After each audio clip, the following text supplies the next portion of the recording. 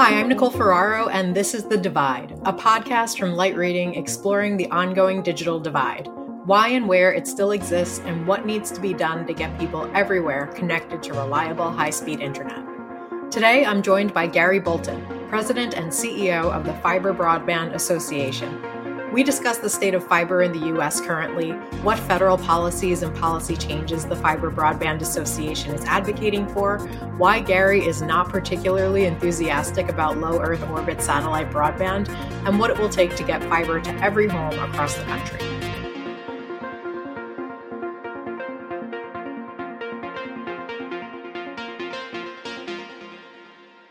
Gary, thank you so much for joining me. Welcome to the podcast. Thanks, Nicole. It's great to be here. So to kick us off, why don't you just tell me a bit about the Fiber Broadband Association and the companies it represents? Yeah, so the Fiber Broadband Association now has been around in its 20th year. So we are an organization that's the largest organization in the Americas focused on delivering an all-fiber broadband network across the Americas. You know, we have about a little over 350 companies across the Americas. There's about 250 in North America and about 100 in Latin America. And what's really unique about the Fiber Broadband Association is we represent the entire ecosystem of fiber.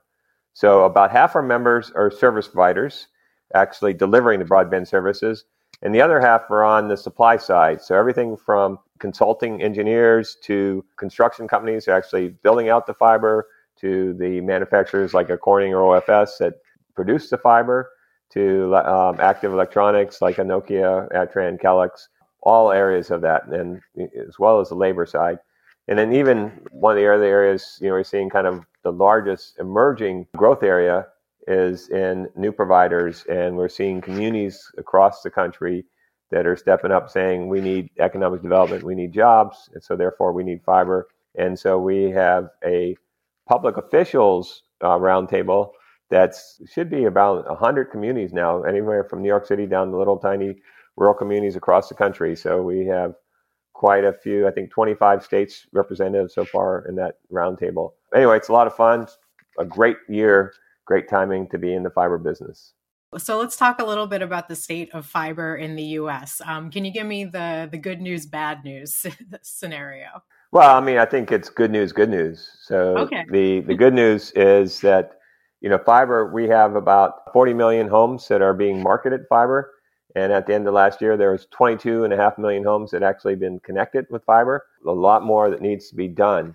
What we're seeing is that, you know, last year, we really saw it was a year of smaller providers. About 88% of the CapEx in fiber was from small providers. So there's 1,100 companies that were delivering fiber services last year. Now what we're seeing is we believe that this year, 2021, will be the largest investment year in fiber in history. Because not only are we seeing significant amounts of announcements from, you know, the tier ones and tier twos. So, you know, you see all the tier ones that are going to be deploying fiber. Then you saw the tier two operators have emerged from bankruptcy, cleared all the debt off their decks, and now are going to be, you know, really investing in fiber.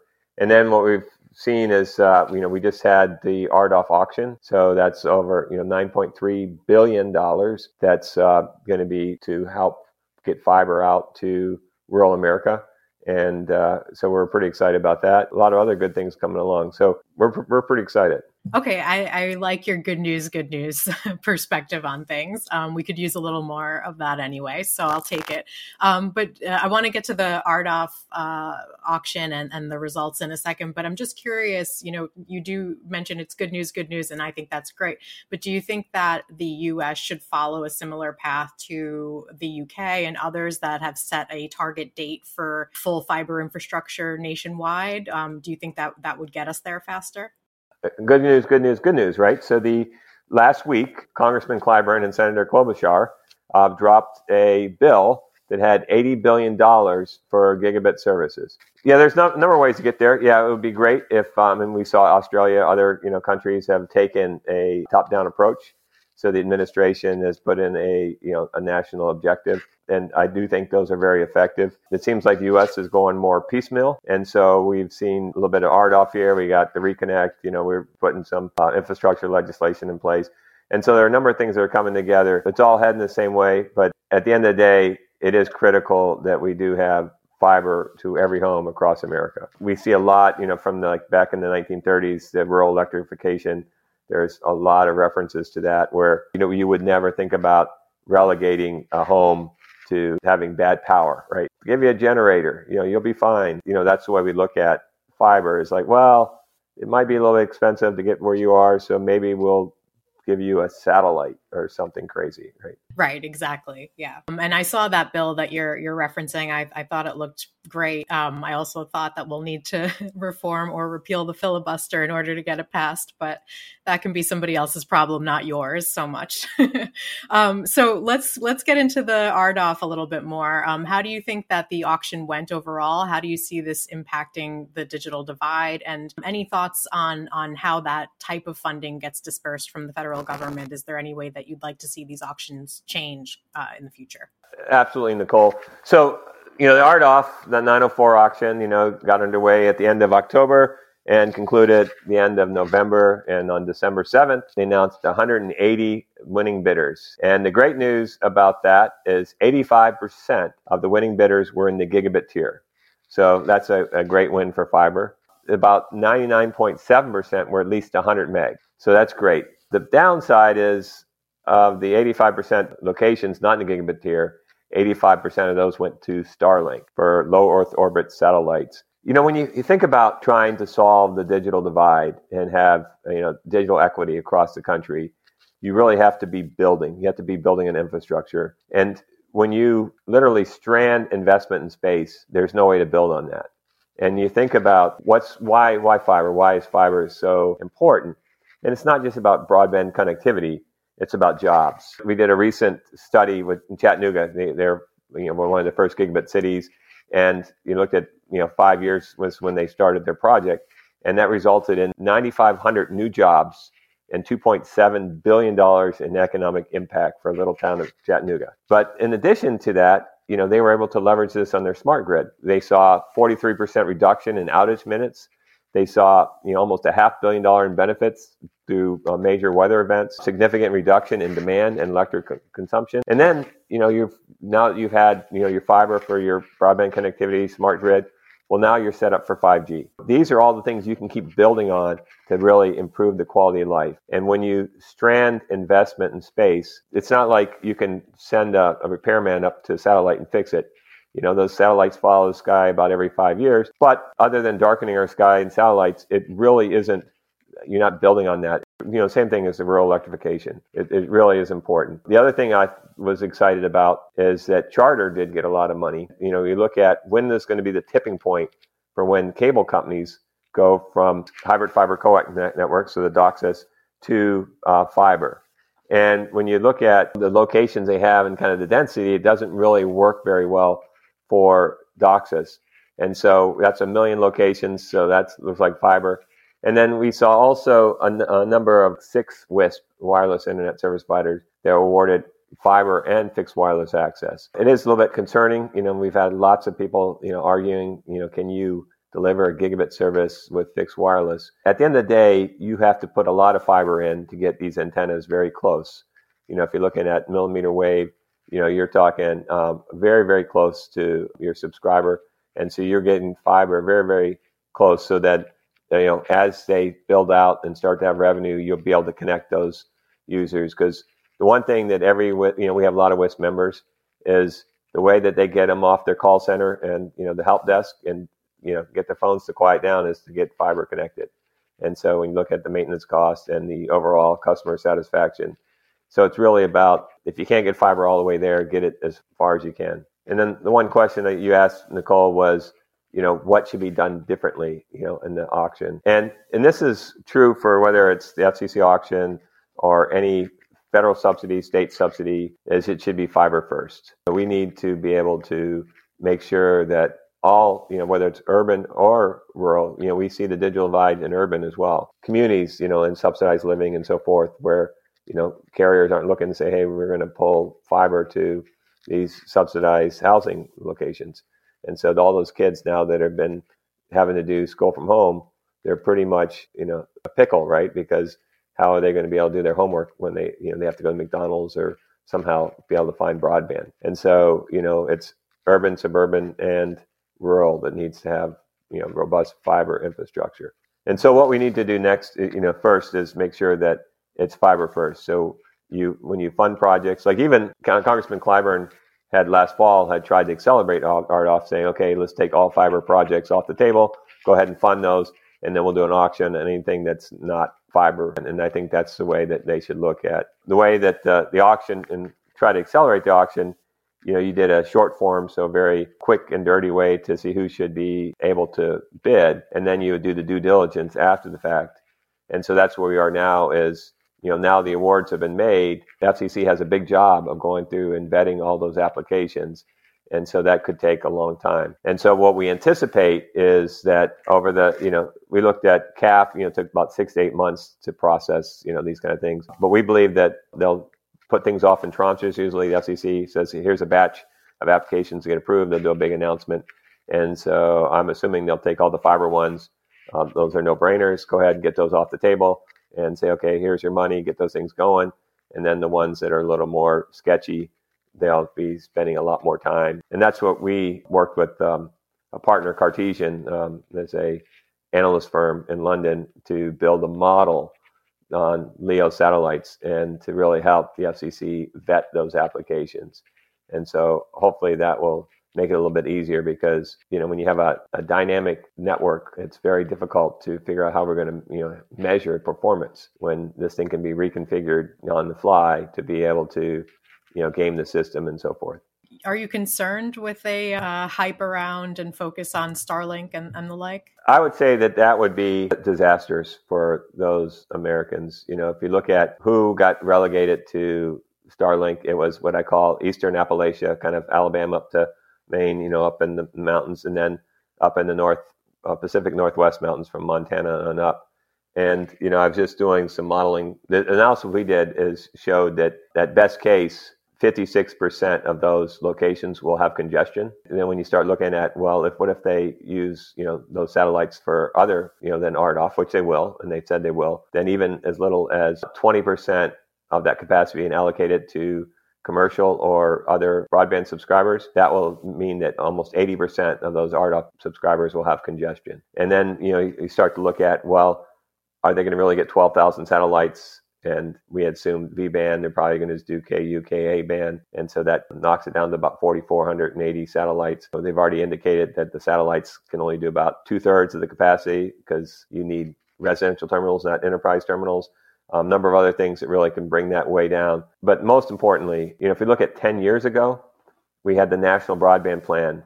And that, so the FCC had this big effort and came out and said, the definition of broadband is 1 megabit. Can you imagine the pandemic where everybody had 1 megabit? We're sitting here today, and what's going to be in 10 years. And so our technology committee has looked at that and says, it's going to be about 2 gig symmetric is what every household of 4 is going to need. And so you can't sit there and say, okay, at this point in time, maybe 100 meg is good, because who knows what applications are going to come around the corner. We saw with the pandemic that everybody became instant Zoom users. And so these applications, never bet against technology and kind of the innovation that, these applications are going to have. Yeah, that's a really good point. So I want to talk briefly with you about community broadband and partnerships with municipalities and electric cooperatives. How critical a role do you see those playing in closing the digital divide and even in the communities that you serve? And what are the impediments to getting those types of broadband efforts off the ground? As I mentioned, that's probably the biggest emerging class of fiber deployers. And so if you look at, kind of the tier ones, have, kind of their NFL city strategy, right? So they go and they're going to look and see where the biggest return on investment. That's great, but for all those other communities that don't fit on that priority list, Huntsville, I live in Huntsville, Alabama, and even though we're Rocket City and have probably the highest concentration of rocket scientists and genome sequencers and PhDs per capita, it's the number 1 STEM city in the country. We weren't a gigabit city, and people are like, well, we can move an hour up the road to Chattanooga. They have gigabit. And so the mayor came to me and said, hey, people are moving to Chattanooga. Something's wrong with this, right? So we put out an RFP as a city, what happened was the city was encumbered with franchise agreements with the incumbent operators. And so it reached out to Huntsville Utilities and said, hey, you guys can go ahead and put fiber in. And Huntsville Utilities like, well, we don't want to get in the fiber business. So long story short, Google Fiber came in. They are leasing dark fiber from Huntsville Utilities, and all is good. So the economic development in Huntsville has gone from $150 million a year to $2 billion a year since that got put in. It's a huge impact when you have fiber. And so that's kind of the story for all communities across the country is if you're not getting jobs and you're not seeing the economic development, you have to get fiber there. And how are you going to do that, right? And so if you're incumbent, you're not on their list to get fiber anytime soon, then they say, okay, well, who else can do that? And so there's about 900 rural electric co-ops. A large number of those participate in RDOF, and we've seen a large number of those that are stepping up. None of these are saying, hey, this is the business I want to be in, but they are serving the communities. And that's, I love these guys because if you go to lunch with them, with the general manager of the rural electric co-op, you walk in the restaurant and everybody knows their name and everybody has a comment to say to them. And so you can imagine that if you're going to any your son's baseball game or any place on the planet in your little community, your neighbors are going to have some comment about their electric service or their need for broadband. And so they are highly motivated to make sure their communities are served. And that's what we're seeing is that, whether it's, if you have a utility that can do that for you, or if you just need to set up a municipal network. Again, in areas where the incumbent operators, the great thing about incumbents, many have been in service in operations for 100 years or decades. And so having professional operators is everybody's number one choice. But if that's not the case, then it's really up to the community to do that. What we've seen, right, even like Chattanooga, one of my friends is a home builder, and he basically was telling me the other day that there's 100 families vying for every home that's built in Chattanooga right now. Like if you're a Silicon Valley Bay worker and now you can work from anywhere, why wouldn't you be in Chattanooga? Yeah, absolutely. So just one last question, then I'll let you go. You recently took over as the head of the Fiber Broadband Association. So congrats, first of all. Thank you. And so what are your top priorities for the rest of this year? So the first was really to change our operating model. We had a number of things. We were on an management association model. So we exited from that relationship. We rehired all our new staff, and we're going to do all our thing organic. We also had high reliancy on our annual conference for revenue. So we've subsidized about 70% of our membership through the conference. So two things. One is we need to make sure we have a great conference, and two, we need to build out other revenue streams. So we've been working on that, and that's going really well. Really excited to say that we announced that we're doing a live in-person conference on July 25th to 28th. Wow, I forgot about those. Yeah, so it's perfect because we were going to do this in Dallas in June. One of our board members and I went down to Dallas and checked things out a few weeks ago, and we looked at a number of things, and we called up Nashville and said, okay, we got to find a spot for us because one is we think beginning of June is a little too early, and we did some modeling of kind of herd immunity and pandemic, and basically we're going to hit about 60% immunity by the end of May, and we'll be at 64% by the end of June. And that's prior to kind of the administration's efforts to get more vaccines out, and that was just prior to the Johnson & Johnson vaccine. So we think that will accelerate as long as spring breaks and cities opening a little too early doesn't backlash. But anyway, the good news is there's a lot of drive-in traffic from Nashville. So we looked at that and just said, where's the spot that people don't have to worry about corporate travel policies, and we can, get the most people there. And also the Gaylord is great with, all their processes and social distancing.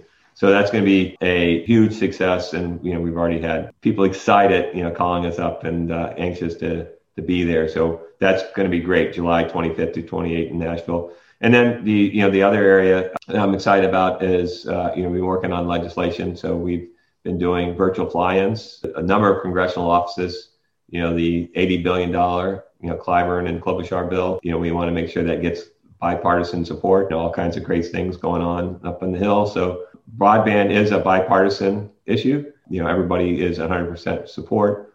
We just have to, try to work around some other politics. And so we are pretty confident that, we'll be working in that direction. So that is super exciting. The last thing I just want to mention, it's our 20th anniversary. And so at our conference, we're going to be highlighting all the innovation and evolution over the last 20 years in the fiber industry. So I'm super excited about that. But my favorite thing when I go to the Fiber Connect conference is to see stuff that I never thought I'd ever see, like these, bend insensitive radius fibers. You can tie fiber in a knot and all this stuff, and being able to paint fiber on a white line and all these, crazy things that you can do now. I think it's going to be really fun to kind of show where we were and where we are now and where we're heading.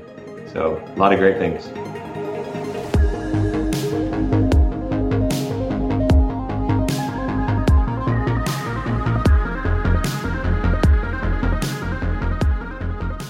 Thank you so much, Gary Bolton, for your time. And thank you to our producer, Tian Fu, for making this episode.